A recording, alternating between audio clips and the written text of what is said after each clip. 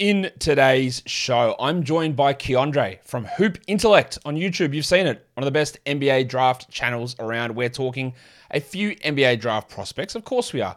Who are we actually talking about? That's a good question. We're talking about Kobe Buffkin, because he's got some thoughts on Kobe. We are talking about, as my screen fails to load, Nick Smith, Dariq Whitehead, Andre Jackson Jr., and Grant Nelson. It's all coming up. Michael Bolton. Thanks, Josh. It's Michael Bolton here, and it's time for another episode of the Locked On Fantasy Basketball Podcast. Let's get to it. Let's get to it, indeed. You are Locked On Fantasy Basketball, your daily fantasy basketball podcast, part of the Locked On Podcast Network.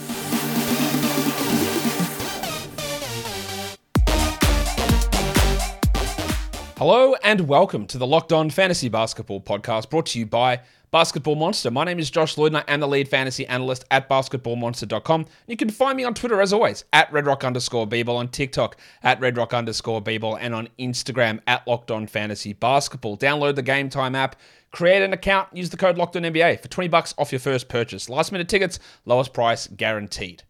Thank you for making Locked On Fantasy Basketball your first listen every day. We are free and we are available on all platforms. Lots of draft stuff coming this week, some more team review stuff, another mock draft coming this week as well. So I'm looking forward to getting all that content out. But now we're going to bring in Keandre from Hoop Intellect. Again, you need to check out Keandre's YouTube channel. So many great prospect breakdowns over there. So we might as well get him in right now. We can talk some players. All right, here he is back on the show. You know him from Hoop Intellect. Keandre, welcome back. Hey man, appreciate you having me on the show once again. Yeah, it's good to talk to you. You're on again. You're on last year, and we're here back again to talk NBA draft prospects. We've got 5 guys that we're going to talk about as we move through the show. But what we'll start off with first, I'm asking everyone who comes on, is the top 5 picks in the draft. What are you going to do if you've got the option to pick for those 5 teams at the start of the draft? What would you do 1 through 5? Yeah, so obviously number 1 is a pretty easy task to cover. I think the draft kind of starts at number 2. So obviously San Antonio will be getting Victor Wembanyama, franchise-changing talent. We all know what he brings to the table. At number 2, things start to get very interesting. You got Charlotte, obviously having LaMelo Ball there. I think, and this is just my preference, I think Scoot Henderson is the clear second best player in this draft. So I would take him, and then you just figure out kind of things, the logistics of everything. You know, LaMelo has proven himself to be a very good off-ball player and been able to, navigate things that way. I think they would complement each other a little bit better than they've been kind of discussed lately. So that's where I go at number 2. Number 3 is an interesting one, obviously, because Portland, the situation that they're in, they seem like they want to kind of trade that pick. Yeah. But obviously, if they were to keep it, I think I would go with Brandon Miller here. I think that he slots in most easy, and he's somebody who I think is going to contribute very well immediately, at least in comparison to some of their other options here. Especially alongside a guy like Dame, who they're trying to still maximize if they were to keep this pick, and also have like the future of Simons and Shaden and all them to kind of run with him. So that's where I go at number 3. At number 4, I would probably select Amin Thompson.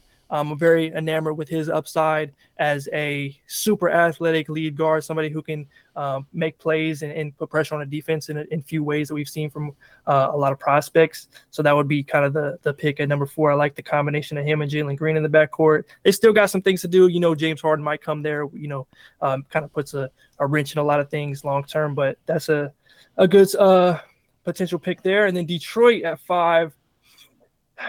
Got a lot of options here. Especially in that forward spot, somebody who can kind of complement what Cade and Ivy and all them bring to the table. I'd probably go with Cam Whitmore. I like Cam Whitmore a lot.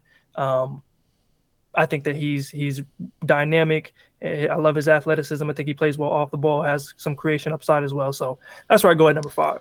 I know that the Pistons had the worst record. They fell down to number 5. I don't think they can almost go wrong, though, at pick 5. So, yes, it would have been great to get Wembanyama or to get Scoot or whatever. But at pick 5, I still think they've got a chance at getting maybe even the 3rd best player in this draft when it all shakes out. And there's about 4 or 5 different guys they can pick there where they'd pick them and go, oh, yeah, that makes sense. Like, it could be Whitmore, it could be Walker, it could be Hendricks, it could be Asar, Thompson. Like, if any of those guys they pick there, I'd be like, okay, yeah, that's fair enough. I think you can make an argument for any of those guys to be at pick number 5. So I don't, as much as Pistons fans are bemoaning the fact they dropped, I don't think it's a terrible spot for them. Yeah, I think it's actually, you made a lot of good points there. That's what I think as well. Like, everybody from Taylor Hendricks to Sar Thompson to Cam Whitmore, Jarris Walker, like you've got a lot of options here, and I think that they all complement, the guys that they already have there. So I think they're in a pretty good spot, all things considered. Obviously, you don't want to be at 5. No, look, you would have preferred to be 1 or 2, but it's not the end of the world. It's not a situation where there's only 3 players in the draft with this elite talent and you've fallen outside that area and you're going to be stuck with someone who doesn't make a difference to your franchise. They're still in a pretty good spot in that regard. So what we're going to do now is we're going to talk about these 5 players. We want to start with a guy that you are a little bit higher on than consensus. Bang! So we're not sleeping here, Keandre, on Kobe Buffkin from Michigan. Now, one of the other analysts I had on last week, Richard Stamen of Locked On NBA Big Board, was similarly high on Buffkin, and I have yet to be fully convinced. Richard turned me a little bit. I moved him up a few slots on my board after talking with Richard, but what is your argument for Buffkin? How high do you have him? Yeah, I've seen some mock drafts have him even as high as 10. Are you going to go that high on him? Yeah, so Kobe Buffkin came in at, I believe, number 12 on my recent board. So somewhere in that kind of 12 to 14, 15-ish range is where I have him slotted most comfortably. But I think the main pitch with him is just kind of this guy who has a really well-rounded skill set, somebody who can affect the game in multiple ways and also, take on a number of roles at the next level. And, you look at what he's able to do defensively at the point of attack, being able to hound guys and being able to recover very well and also have, some of the best hands on the ball, coming up with pokeaways. And I'm actually working on his scouting report at the moment. So this is all kind of really fresh on my mind. But, being able to turn defense into offense and then also kind of the strides that he took offensively, being able to be more of a pick and roll ball handler over the course of the year as, they went down with some injuries, to Jet Howard, Llewellyn. Taking on some more of those responsibilities, being able to get to the pull-up. He finished at the basket at 71%. That's a rate that's on par with guys like Zach Edey and the Hunter Dickinsons, the Drew Timmies of the world. So, you kind of look at his all-around skill set, being able to affect the game in multiple ways, play multiple roles at the next level. He's somebody who I think just makes a lot of sense. Now, obviously, he's going to need to continue to develop physically. That's going to be the biggest thing for him, is continuing to add strength. That affects most of his areas that he's not the best at right now.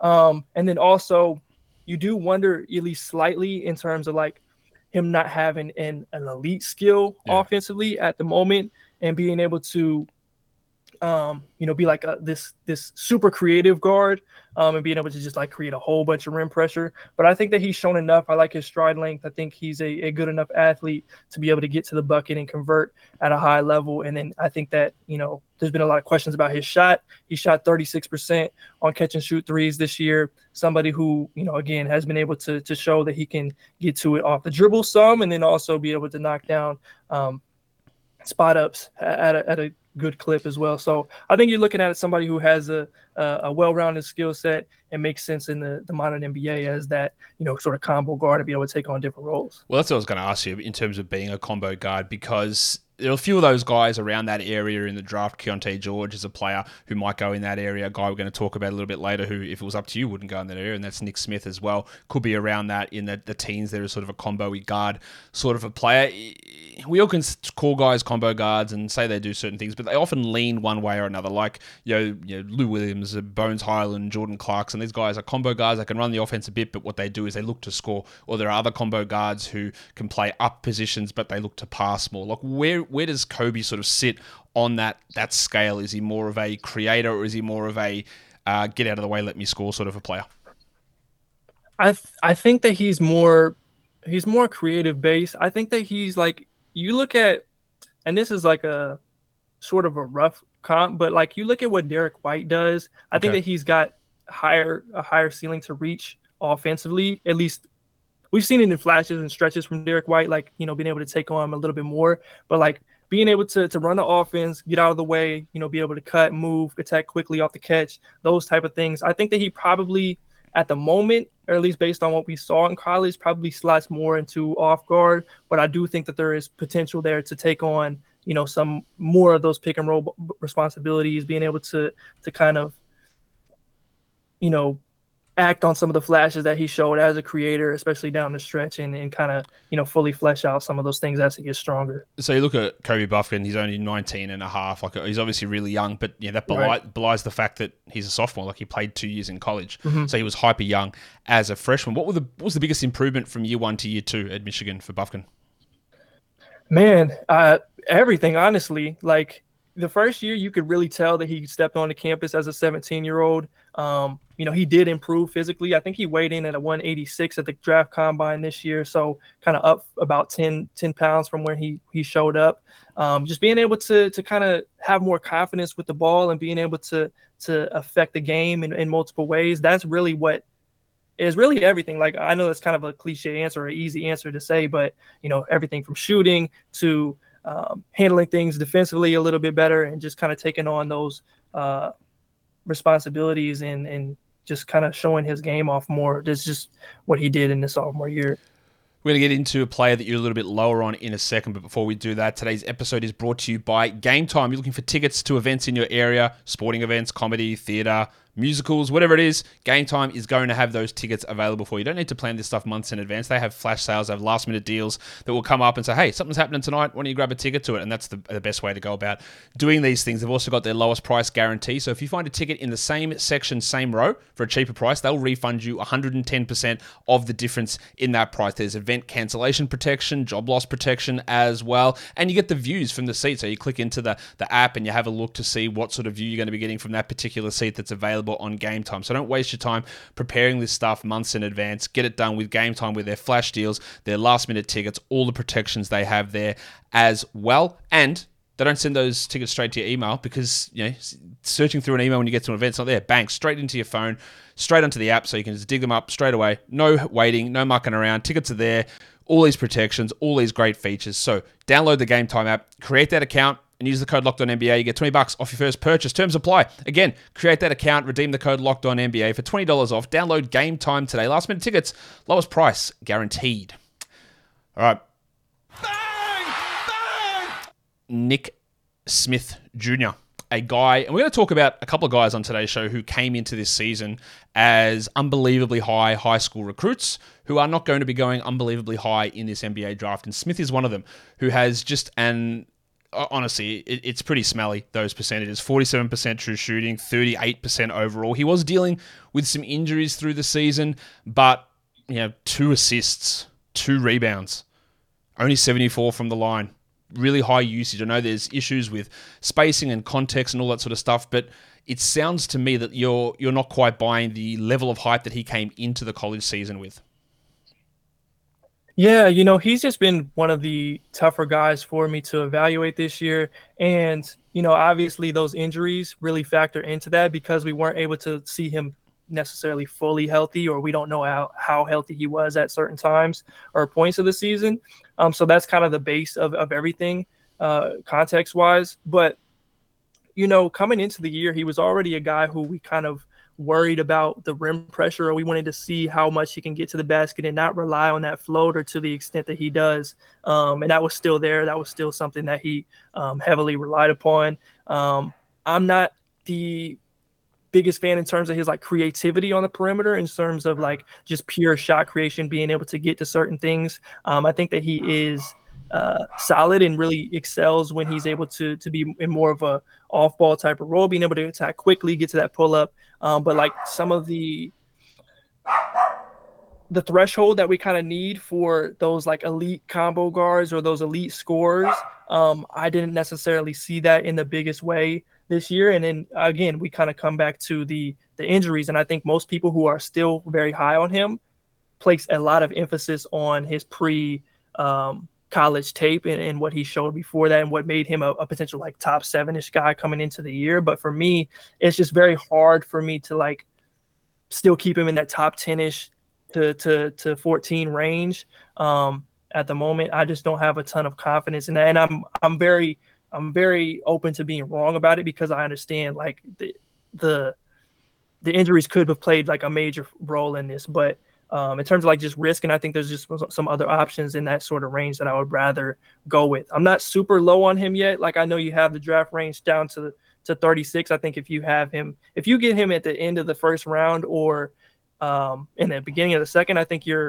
everybody's clapping and cheering. But like more in like the early 20s to mid 20s, that's kind of the range I'm most comfortable with him. Yeah, I can't remember which mock draft I saw that had him mocked at 36, but that does seem pretty aggressive. Oh no, it was on one of the most recent no ceilings board. They had him way down at 36. Most of the other ones are sort of in the teens for him, some in the 20s. I think I've got, where have I currently got? I think I've got him 20. I've got him 19th at the moment, so around that the second half of the first round. It's interesting when you look at like high school recruiting stuff, like at the ESPN top 100 from last season. The top 3 players in it are Nick Smith, Derek Whitehead, and Derek Lively. And probably none of those guys are going to go in the top 12, and there's a chance that none of them go in the lottery for this draft. So just showing that some of the things that can change between high school and heading into college, and we've had plenty of players who have been highly touted coming out of high school that do struggle through college and then in the NBA, and to see little Cam Reddish, like Amani Bates in this draft as well, came in with that high recruiting pedigree. We asked the question about Bufkin, but like, what's Smith's position? Is he probably a combo guard? Can he be a 1, or is he going to be primarily an off-ball player, do you think? Yeah, I think that he's probably best slotted into being a 2, honestly. And then obviously you have to guard 2s, but depending on the lineup, there's certain guys who are able to guard both and kind of add to your versatility there. But just based on what he showed this year, I'm not super confident in him as a overall creator, and especially as a playmaker and passer for others. That was a thing that I think was lacking even more than some of the scoring stuff that I feel like he showed in flashes throughout the year.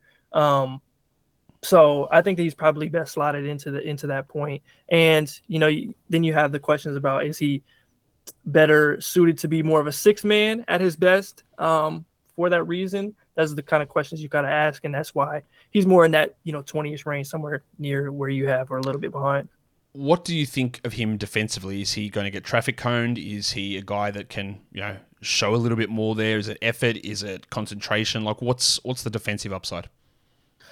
He was pretty rough towards the end of the season, especially in the tournament. I was obviously not very impressed there, but again, battling through some of that. I think that he can be better than what he showed this year.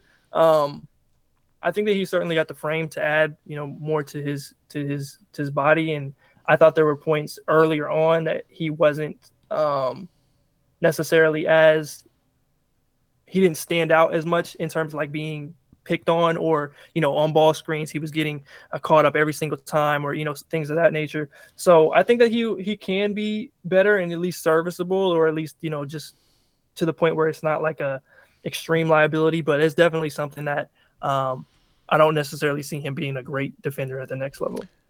His game log is pretty wild when you look at it. There's like multiple games, 3 games where he scored 0 points, 2 games where he scored 5 points, 1 where he scored 6, and then like he had a stretch of scoring 24 plus in 3 out of 4 games, and another 2 20-point games early in the season. So he had some big ones, and then some games where he just either got hurt in them or disappeared and wasn't able to play. And he only ended up playing 17 games. So he did miss a significant chunk of the season, which I think is an important part. It's not that he played all season and sucked, that he missed a bunch of it. He sucked, but there was a bunch of time that he missed too, that sometimes getting that rhythm, and it wasn't like, well, he missed 20 games to start the year. He missed games, he came back, he missed games again. It was sort of stop-start and really getting that rhythm and development in a linear sort of process. It didn't really happen for him that way. So I cut him a little bit of slack there, but yeah, like the numbers and the production wasn't particularly inspiring. Now, if it wasn't for the most recent news on this guy, I'd be quite a bit higher on him, I think, and that is Derek Whitehead, another guy who came in top 3 recruit on the ESPN top 100. He's still not even 19. He's 6'6". He's a lethal shooter, shot 43% from 3. So he's got the size. I think initially I had him around 15 or 16 maybe, and then we got the news that he has another foot injury, which he suffered already this season, and that to me is a worry. 2 consecutive foot injuries.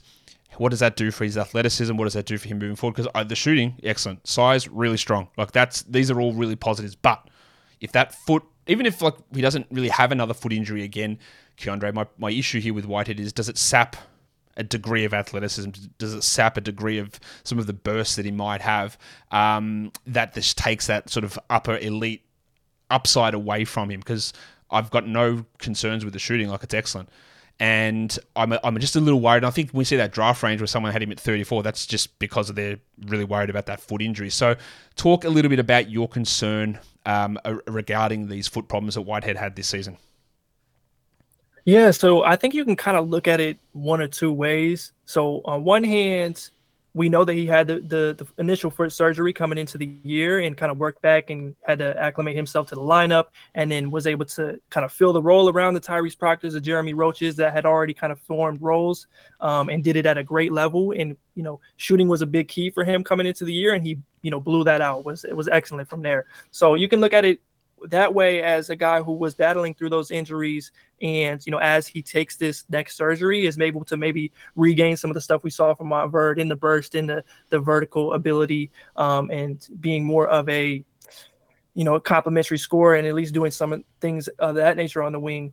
Or you could look at it as a guy who is clearly piling up on certain foot injuries, which are very serious in this game. Of course, we won't know from the public sphere most likely like the degree of the injuries. So I think on a team perspective, knowing how much it's going to affect him, or if it's going to linger, or those type of things, is going to be very important for his draft range and how confident you are in him being able to make a full recovery, because he is a guy who is somebody who could still be in high school right now. Yeah. In that class. He is younger than some of those guys who are going to be in the 2024 class. So that would be kind of the key. So it's just kind of juggling that and what you feel about it. For me, I'm a little bit more on the positive side, or the optimistic side, in terms of him dealing with those injuries and being able to play through it and being able to kind of regain some of that down the line. I think I would still take him as a top 20 prospect, even with everything that we've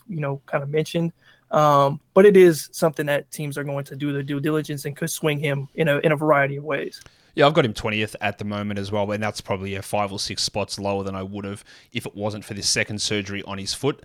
But the age thing is really key. And I know I harp on about age all the time, but he's 2 years younger than Brandon Miller, save for about 2 or 3 months. Like, that's in 2 years' time, he could be, a guy that's coming out as a alleged freshman, like Miller or even the Thompsons. Like, though that's a huge difference. And I think he might be the second or third youngest player in this draft class, behind G.G. Jackson and maybe James Nagy.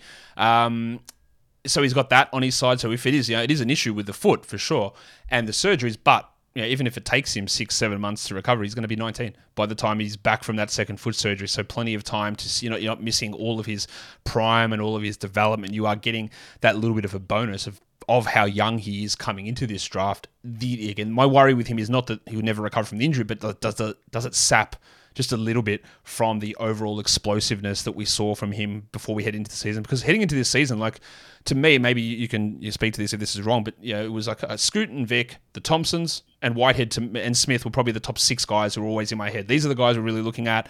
These are the guys who could be easily top 10 players. And then obviously that changed as the season went on. But that's the sort of value that he sort of had in my head heading into the season. Yeah, for sure. He was definitely one of those guys. I think even the people who were lowest on him or had some of those creation concerns, or at least at getting to the basket or being able to do a little bit more non-perimeter oriented or non-mid-range oriented, had him at like 10. So he was definitely supposed to be one of those guys, and that's there's good reason for it. Like, you go watch some of those Montverde games, him going toe to toe with everybody from Grady and Sunrise to IMG, Jarris Walker, Keontae George, all of them, and Jet Howard. He was stand out and won awards for a reason. So, in terms of you talk about creation, lack of creation. There's another wing who we're not going to talk about in this show, but Cam Whitmore, who's got real trouble with like really low assist rate. Which one of these two is better at being able to like create something for others? Yeah, in terms of like creating for others, I would probably say Derek is more of a natural team playmaker. Like, he's going to make reads a little bit quicker and has shown certain things there. I think Cam's ability to get downhill and score is going to open up certain things, being able to develop as a playmaker that Derek may not have, of course, going back on some of the unknowns with the injuries and all that kind of stuff. So it's kind of a double-edged sword there. You kind of have to juggle certain things.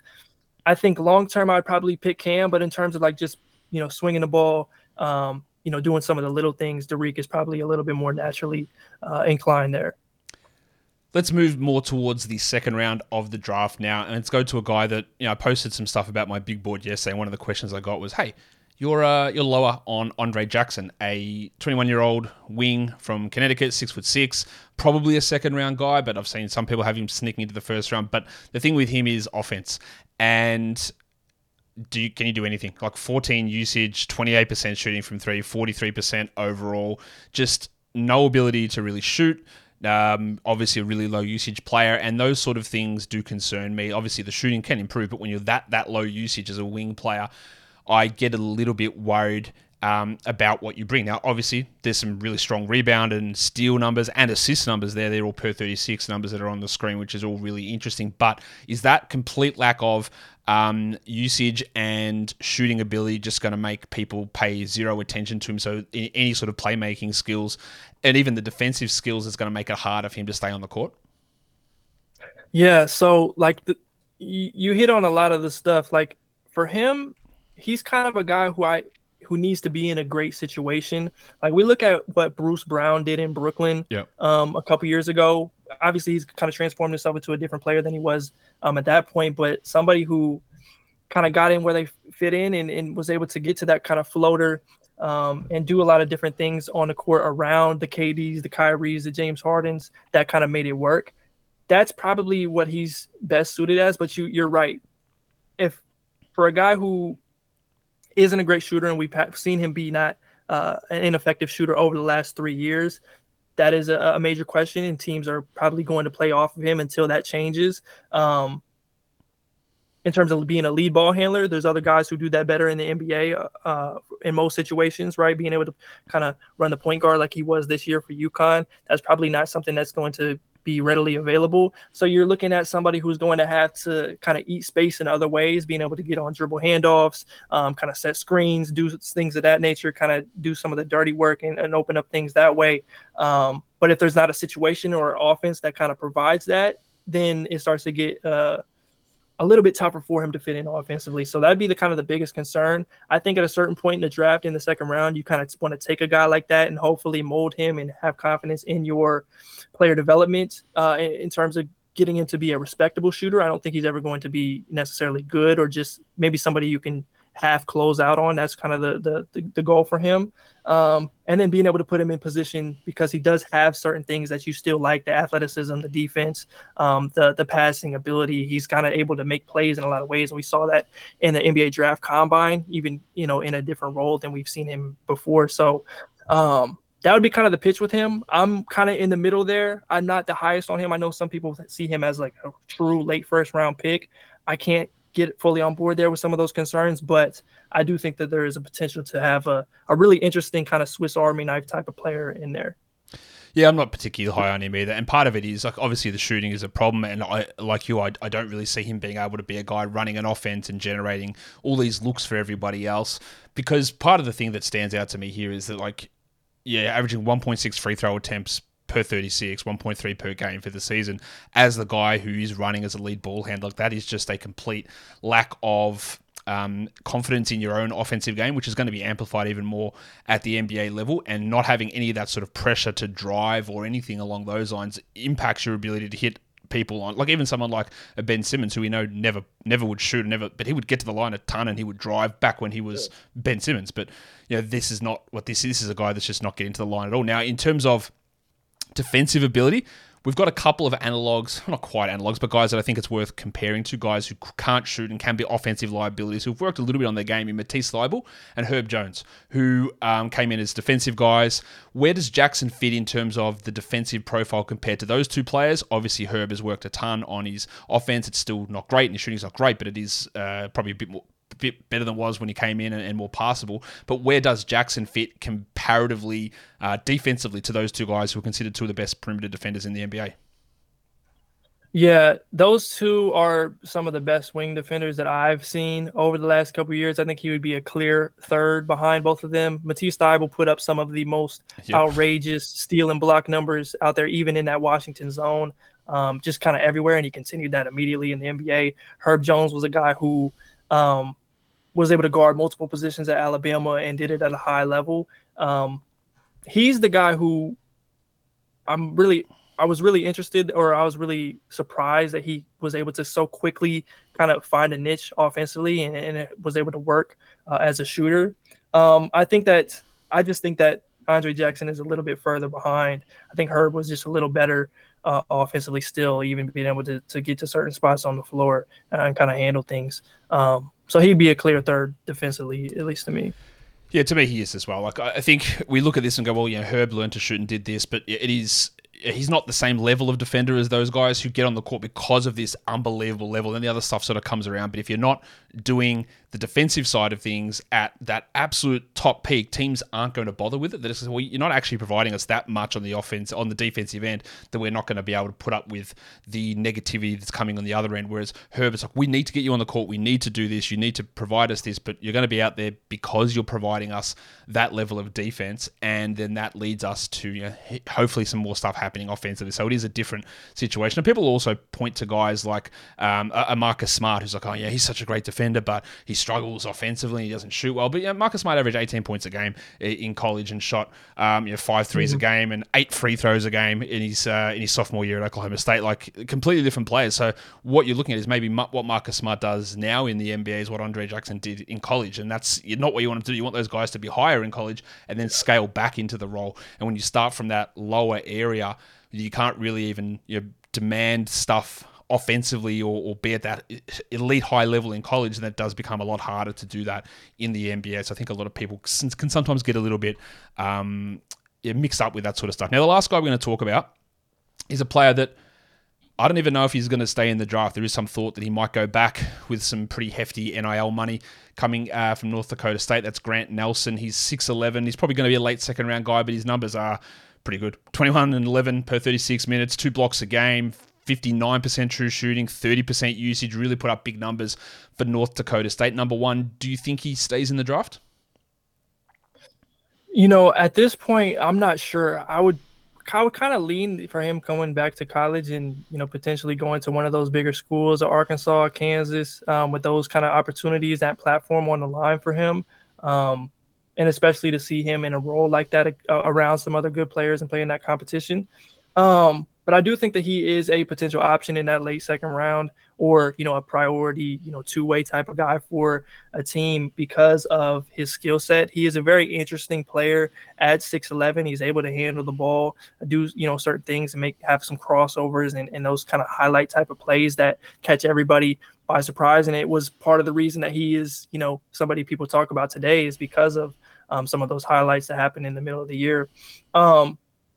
But I do think that they are a little bit more flashes than they can kind of lead themselves to be on some of those highlights. I think there's a lot that he has to work on in terms of like position, like where does he best slide in, and also, kind of growing as a shooter and being able to stretch the floor more consistently. That's something that I think that he's going to need to really prove in the future. But, like with a guy like him, at a certain point, you kind of take the upside and the skill set and kind of see what you can kind of work with there. And also some of the stuff that he's able to do defensively and kind of clean up some plays.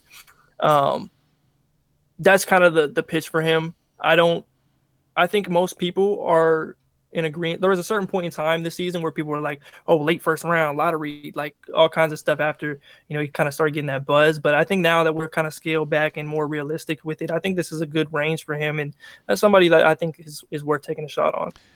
He had some decent buzz coming out of the combine as well. Like, I think he actually might have measured 6'10" without shoes there, so it's equivalent to that 6'11" measurement there. So he had some pretty decent buzz in the combine. But one thing that is important to note is that, like, people will often say, well, look at this guy, 6'11", white guy, power forward, he must be this elite shooter. And he's not. Like, 27% shooting from three. Interestingly, in his 3 years in college, the three-point percentage has come down every season. It went from 36 to 32 to 27. So he's getting it done on big usage for a smaller school here, obviously. What's the thought process on the shooting? Like, can he develop into a reliable guy out there, or is he going to do most of his work inside the arc? I think that he can. I think that he will probably need to, at least to like maximize his game. I don't love his mechanics, but I think that they're workable. I don't think that it's anything that's like, oh, this guy just can't shoot the ball. I think that it's something that he can definitely improve on, has a decent starting point. And, I think that there's a lot of things that he needs to work on and patch up, like in terms of like the big traditional big man stuff, like being able to make better contact on screens and just kind of learning positioning and where he needs to be in certain spots. So that stuff is still out there for him to reach. But I think that he can be a better shooter, and that's why I do still think that he is a draftable prospect or somebody who should still have a lot of intrigue. But it's a work in progress. Yeah, it is. There are flashes of things that he can do there that I do agree with you that can be turned into a reliable enough NBA rotation player. I wouldn't say there's any sort of star upside there, but he is to me, like compared to a guy who had significant success in college like a Drew Timme, where I go, all right, I don't really ever see how that's going to work in the NBA. With Grant Nelson, I go, okay, I can see what can happen here. I can see what can change, or how he can fit into these roles, and how he can sort of maneuver his game to be able to be of use to an NBA team, which is obviously not as accomplished as what Timme was through college, but it's about sort of translating the right skills and seeing how that stuff grows. But his decision is going to come up in the next couple of days, because it's the May 31st withdrawal deadline, and we'll see what ends up happening with him there. And Keandre, that's it. That'll do it for us today. Tell people what's going on over on the Hoop Intellect channel, what you've got coming out over there at the moment. Yeah, so a lot of scouting reports coming out until draft time, coming out over the next couple of weeks. Just talking about some of the guys we haven't yet, some mock drafts, big boards, all that kind of good stuff. And then I'm also over on Twitter, occasionally posting clips about certain things and prospects. So follow me on both of those places. We'll be posting pretty frequently. Yeah, I'm sure, look, a lot of people who are listening to this already follow you over on the Hoop Intellect Challenge, but if you don't, go ahead and subscribe. There's plenty of great stuff that Keandre's putting out there, probably the best in the business at doing that. Thank you again for coming on and chatting to me about those draft prospects. Yeah, I appreciate it. Anytime, man. And that will do it for me today. Don't forget, follow this podcast, Apple Podcasts, Google Podcasts, Stitcher, Spotify, and on the Odyssey app. Tomorrow, we're going to do the Phoenix Suns season review. Stay tuned for that one, and then more draft prospects coming during the week. Let's see, who do we have draft prospect-wise coming this week? Cason Wallace, Keontae George, Bobby Clintman, Ben Shepherd. Oh, some really interesting players there. Trace Jackson Davis, I think we're going to do this week as well. So some interesting guys that are coming. Maybe even an Amen Thompson will be coming during the week. So some really interesting draft prospects there. Again, on YouTube, hit the comments, hit the subscribe, hit the buttons, you know what to do. Let's just do it. Guys, we're done here. Thank you so much for listening, everyone. See ya.